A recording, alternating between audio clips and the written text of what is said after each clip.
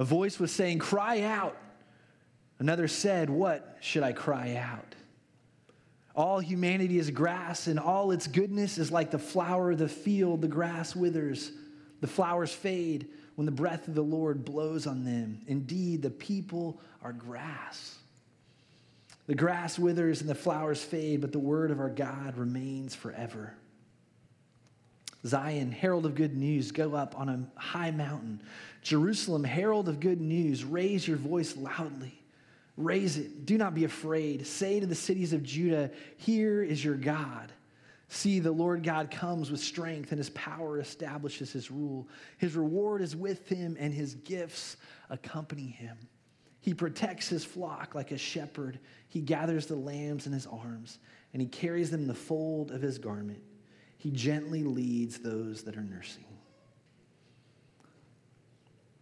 The word of God for the people of God. Praise be to God. Let us pray. Father, thank you, Lord, that you gently lead us. Father, thank you that the word illuminates our path.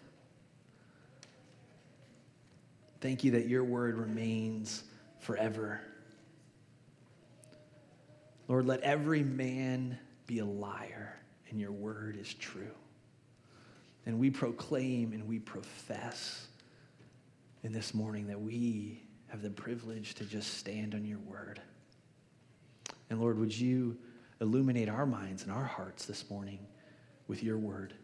And we pray this in the name of God. Amen. You guys may be seated. Well, welcome to Awaken. It's great to have you here this Sunday morning. And we are going through a series just on core values. What are the core values of our church? Last week we covered grace. This week we're covering commitment to God and his word. And so it's an exciting thing. And I'd love to jump back. We just read Isaiah 40, 1 through 11.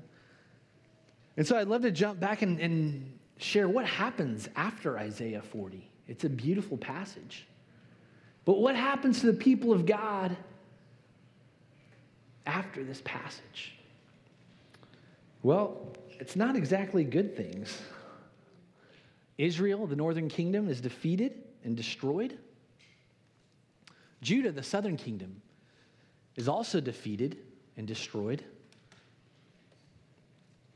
And in fact, in Ezekiel, we see the glory of God leaving the temple. Ezekiel sees this vision that where the one place on earth where the one true God is worshiped, his glory actually leaves the temple before the city and the temple are destroyed. Later, though, the temple's rebuilt. If you want to read about it, it's in Haggai. The temple is rebuilt.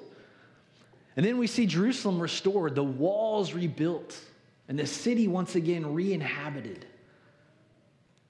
In the book of Nehemiah. And then the last prophet speaks and gives God's word to the people around 430. And then God's word doesn't really speak for the next 430 years. There's not a message from a prophet for 430 years. What is God doing?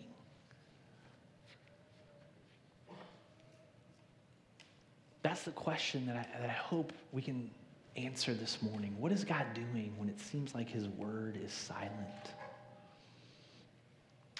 And so what do people want after Isaiah 40? We just walked through 700 years, and those were just some of the touch points, but those 700 years are filled with tragedy and oppression. What do people want? Isaiah 40 says it. Verse 1, the first word, comfort.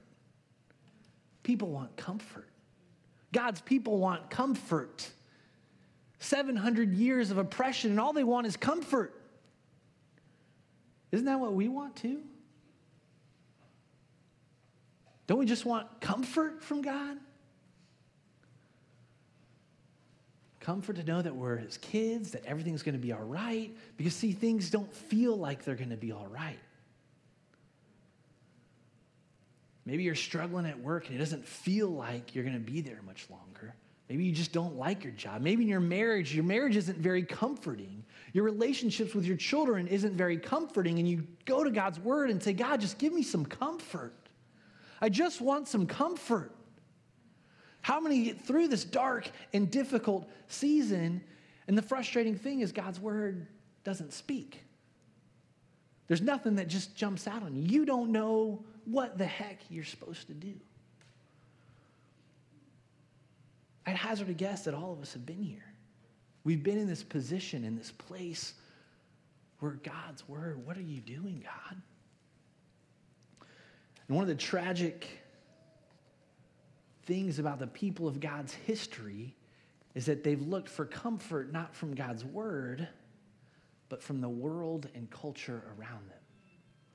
I was just reading with one of our college guys at the mansion, the Mystic Mansion. That's where 6 of our college guys stay. It's a pretty awesome place. If you go there, you'll have some great times of fellowship. You'll probably get beaten ping pong by one of them at least. But I love it. They're men committed to God's word as well. And one of our college guys is going through Ezekiel. So we're reading Ezekiel. It's a tough book to get through.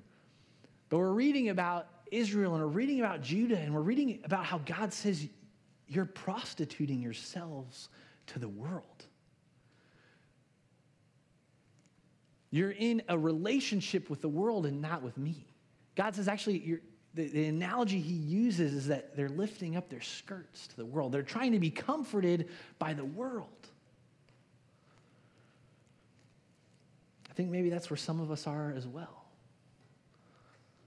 That if we can just have material comfort or financial comfort or relational comfort, that means everything's good with our walk with God.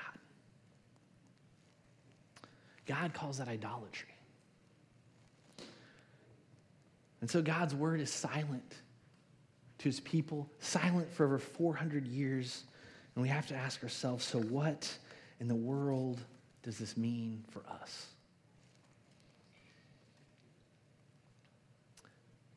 What happens when God's word is silent in our lives? When we're not hearing from God? What happens when God goes dark? Flip back to Isaiah. In Isaiah 55, it's a few chapters later. And this is what the prophet says. He says, "For just as rain and snow fall from heaven and do not return there without saturating the earth and making it germinate and sprout and providing seed to sow and food to eat, so my word that comes from my mouth will not return to me empty, but it will accomplish what I please and will prosper in what I send it to do." See, I think there's hidden ways that God's word is pleasing to him and prospering his purposes, but that we don't see in our lives. In order for us to see that in our lives, what I'd like us to do is just look back at history. Because there's 400 years where God's word isn't speaking, but there's 400 years where God is still sovereign over the earth, where God is still ruling and reigning, and where God is still orchestrating things for his glory and his goodness. And so what are those things? There's 5 hidden ways that God's word worked. From the last prophet of Malachi to the prophet of John the Baptist. So one of those ways is a cultural linguistic way. The second is actually engineering. So I know there's some engineers in here. You guys are going to love this.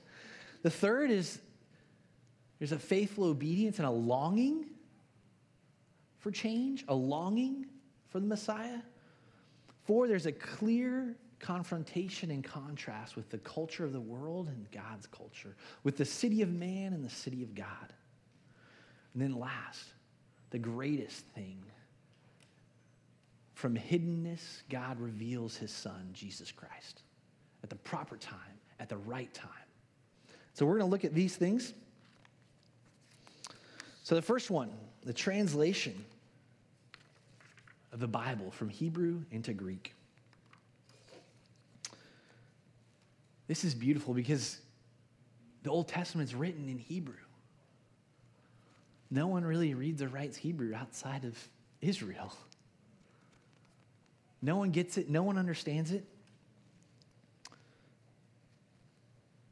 But in the early 4th century, a Greek, Alexander Magnus, Alexander the Great, conquers much of the Mediterranean world and brings Greek language and thought and culture. And so we have Greek becomes this common language. And then he dies, and then his empire splits into 3. And then we see in Egypt, the second ruler of Egypt, Ptolemy II. His nickname is actually lover of humanity.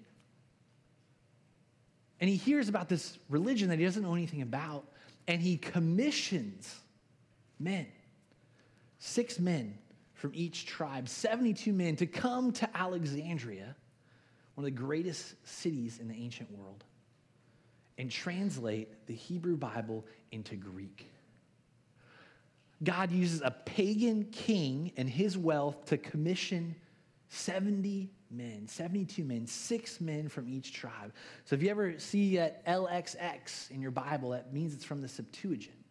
And what's amazing about this is the New Testament Bible authors, when they go back and quote the Old Testament, they're actually quoting from the Septuagint because they want the nations to know what God's word says. The translation occurs in the island of Pharos. It's where the library of Alexandria was, one of the 7 wonders of the world. The greatest source of knowledge in the ancient world was the Library of Alexander, but it did not have the foundation of knowledge, God's word in it.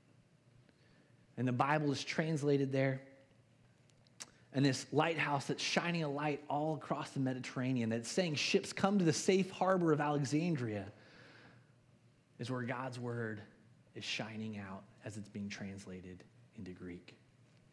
And the translators, these Hebrew men, 6 guys from each tribe. Can you imagine what kind of you have 72 guys in one room trying to agree on something?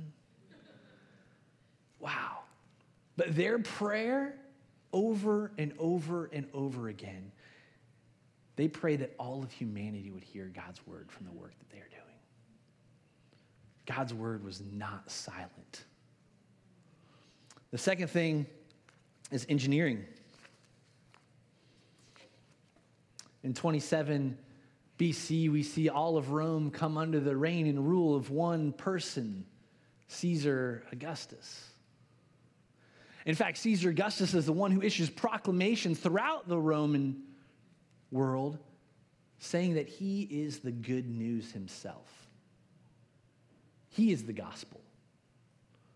And the rule and might of Rome is the gospel for the nations. Worship him in Rome. But one of the things he brings is that if you're going to make that claim, you better bring the peace and prosperity that comes with it. And how does he do that? He brings roads to every corner of the empire. Commerce, trade, prosperity. This network of roads, the technology wasn't really rivaled until the 20th century. Can you imagine that? We didn't really build better roads than the Romans did until the 20th century. In fact, many roads that we built actually are on top of Roman roads. We're kind of like stealing their engineering grades, their hard work. The roads were built by the legions. But what's fascinating and marvelous about this is that the gospel would travel along these same roads, unhindered by men and women who could walk from one corner of the empire to the other. There's a picture of a Roman road outside of Antioch. And we can just think that this was a road just like Philip met the Ethiopian eunuch on. And they got to walk through the meaning of Scripture. These roads were highways to the nations, pointing people to the gospel. The third thing that God did in this time was within his people, within Judaism, there became a faithful obedience and longing for the Messiah to come. People actually begin to crave God. And we see this when a false kind of prophet and priest comes up. He pays for the priesthood. He pays to be the priest before the one true God, and the Jews revolt. You do not pay for the priesthood. As the Maccabean revolt, as a restoration of the priesthood to the Jews, we see the rise of the Pharisees in the 2nd century, and we give the Pharisees a really bad rap. The time of Jesus, there were over 6,000 Pharisees around Judea, and their purpose and goal was to bring Torah and righteousness and help the people follow the law. In fact, in Acts, we learn that the Pharisees were actually some of the greatest pastors and leaders of the early church. So we give them a bad rap, but they are deeply concerned with the righteousness of God. So much so that Jesus says our righteousness needs to surpass that of the Pharisees. And one of the things that became almost their mantra was they were waiting for the true prophet to arise. And so we see that people are hungry for God. The last thing that we see is this clear contrast between the culture of the people of God and the culture of the Greco-Roman spread, what we call Hellenization. One of the things we see that immediately is what they worship. What the Greco-Roman culture worships is that many gods, as many gods as you can think of, building temples, and we're going to go worship an idol, pay for an idol so that we can have what? Comfort. We can have peace and prosperity. In fact, the emperor himself, Augustus, raised himself up to a divine status so that people would come and worship the emperor. When Rome defeats Jerusalem around 60 BC, Pompey, the Roman general, comes in, and he comes into Jerusalem, and he comes into the temple, and there's not an idol. There's nothing in the temple. And he says, what God is worshipped here? And the Jews witness and say, the God who made heaven and an earth, the one whose footstool is the earth, the one who does not have a need of an image. And then Hellenization and Greco-Roman culture, they bring baths and gyms and theaters and stadiums and slavery and oppression and games and brothels. This is the culture of the world. And it's a culture that says pursue your own comfort, pursue your own needs, pursue your own image, revel and celebrate in that. Glory in man.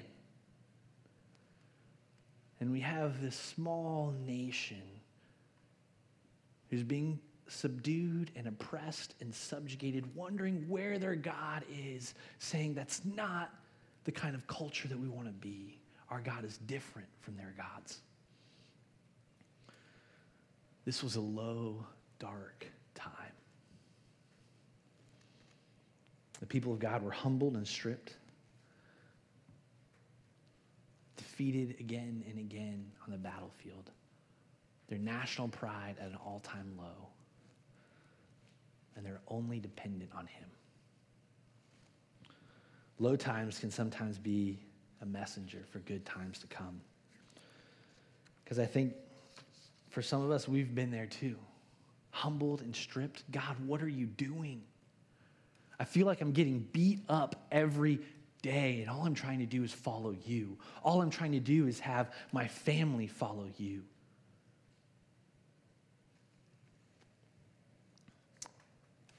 And this is the right time and the proper time that God is going to introduce his son, Jesus Christ, to the world.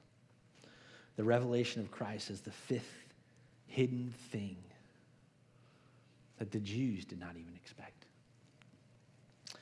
And John the Baptist goes back to Isaiah 40, verse 3. In fact, every gospel writer goes back to Isaiah to say that the Messiah has come, 700 years later, the Messiah has come. So let's read briefly what Mark says. Again, Mark's a great place to start. It's the shortest gospel. Jumps right into it. Mark 1:3, a voice of one crying out in the wilderness, prepare the way of the Lord, make his path straight.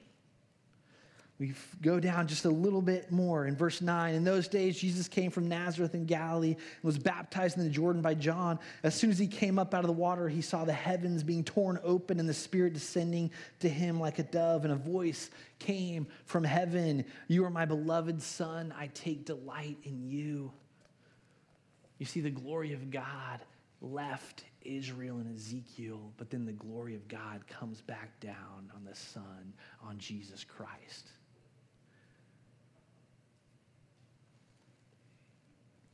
And so we see how Jesus Christ is actually the culmination of all of the hidden things that we have just been talking about.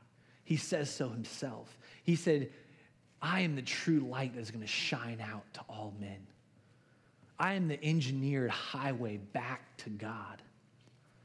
I am the only faithful man who longs for the things of God. And as such, I'm going to be perfect and sinless and be the righteous requirement of the law needed for you. I am going to die and pay the price. I am going to be buried and I'm going to rise again. I'm going to be king over culture and bring true good news, not the emperor in Rome. I'm going to outpurpose the culture of the world with the culture of my new people. This is the story of God's word. When we read this is what we're reading. We're not reading how we can help our lives. We're not reading how we can get a nugget of truth for the next day. We're reading the story of God.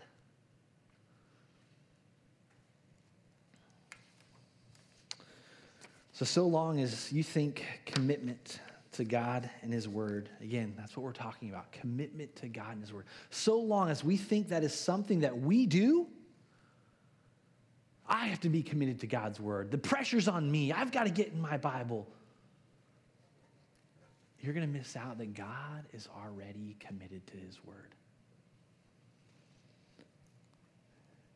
And because you realize that God is already committed to his word, you're going to realize that he actually doesn't need us to commit to his word because he's already invited us into his word.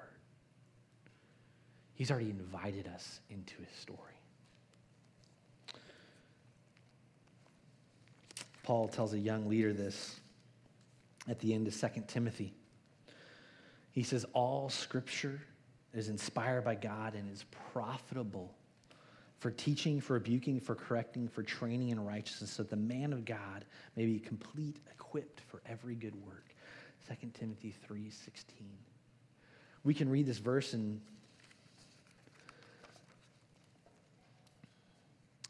think that this, again, is telling us that we have to go to God and get beat up by his word, to be trained and rebuked and corrected, instead of seeing it for the invitation that it is. An invitation into the defining relationship of our lives, which is God wants to father us and parent us and has invited us in and is adopting us in as children, because all these words, especially the last one, we see training and we think, oh man, discipline and self-denial, and that's not the context. The context of the word is actually fatherly relationship, how a father loves and trains up his child. And this is what God's word is saying. I want to love and parent you. And so when God's word goes dark, maybe we can, from the story of God, do three things. The first is this. We can maybe realize that God's word is actually not about us. It's not about what we can get out for the day or apply for that day. That's a good thing. Don't get me wrong.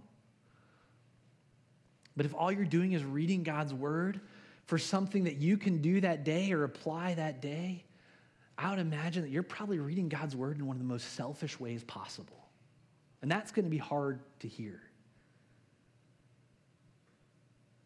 And the reason why is you're not trying to learn what God's word, the larger story of God's word, the larger narrative of God's word. You're not trying to look at God's word for how he sees God's word. You're just saying, God, give me something. And I would just say, maybe that's a selfish way to read God's word. What if you read God's word and said, God, instead of give me something, show me something. God, instead of give me something to apply, God, show me how you worked in the past so I can have confidence that you're working here. Are you learning the story of God? The second question you have to ask yourself is this: are you being parented by culture and the world and the things of the world, or are you being parented by God's word? Where's your comfort coming from? Is your comfort coming from, oh, I finally get to go on a vacation? Oh, I finally get to sit down and watch the show that I wanted to watch at the end of a long day? Where's your comfort coming from? God's word says that our comfort comes from him. If you're not reading the word of God and in the word of God, then you're comforted either by yourself or by the world. And as we learned earlier, God says that's idolatry. Will you be comforted by the word of God? And that's hard, right? Because we can read the word of God and say, I don't get anything out of this. I don't understand this. This doesn't make sense. I think there's some great tools and resources out there. But let me ask you guys a question. In school, at work, if you get something that you don't understand, you just quit. You just walk away. I don't get it. You tell your boss, I don't get this new thing. Boss, I'm out. You say that to your teacher? No, you keep reading. You keep learning. But when it comes to the word of God, that's what we do. God, I just don't get this, so I'm going to stop. I'll maybe one day I'll figure it out. If you don't understand God's word, keep reading. It's how you learn. It's how you learn at your job. It's how you learn in school. Why would that not be how you learn with God's word? Also, I know all the pastors here, man, we love God's word. We love to teach it, to explain it, to meet with you. So if you don't understand something, let's talk about it. The third thing is the gospel changing your life. See, God's word is meant to change your life. And so if you're not seeing any change, any transformation,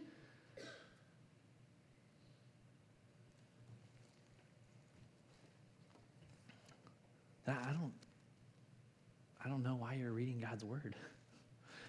Because God's word changes your life. And here's the truth of that: sincere repentance and apology from adults, in my experience, only comes from people who are in God's word. Transformation happens as a result of God's word. It's the only thing that heals a broken marriage where two people are acting like little toddlers and kids. It's the only thing that helps people apologize and confess and repent is God's word. Because God says that he is king of your life. And if he is king of your life, then he has told you what to do. And if you are not listening and reading and obeying what he has told you to do, then you're disobeying him.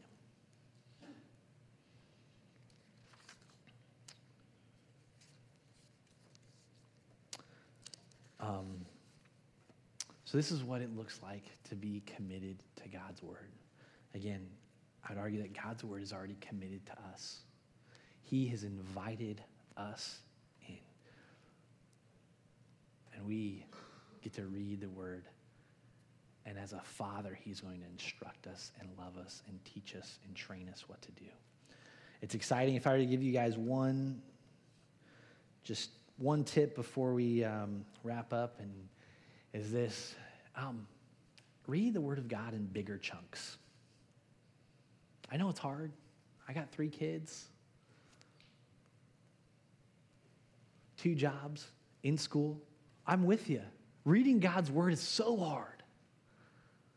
So hard to find 5 minutes sometimes. So hard to find 10 minutes. But I encourage you to find time to read God's Word in bigger chunks. You know, most of the New Testament letters, they're not meant to be read chapter by chapter or a few verses by a few verses. They're actually meant to be read all at once. You're meant to saturate yourself with God's Word. And the time that it takes you to watch a show, you could have read one of Paul's letters in its entirety.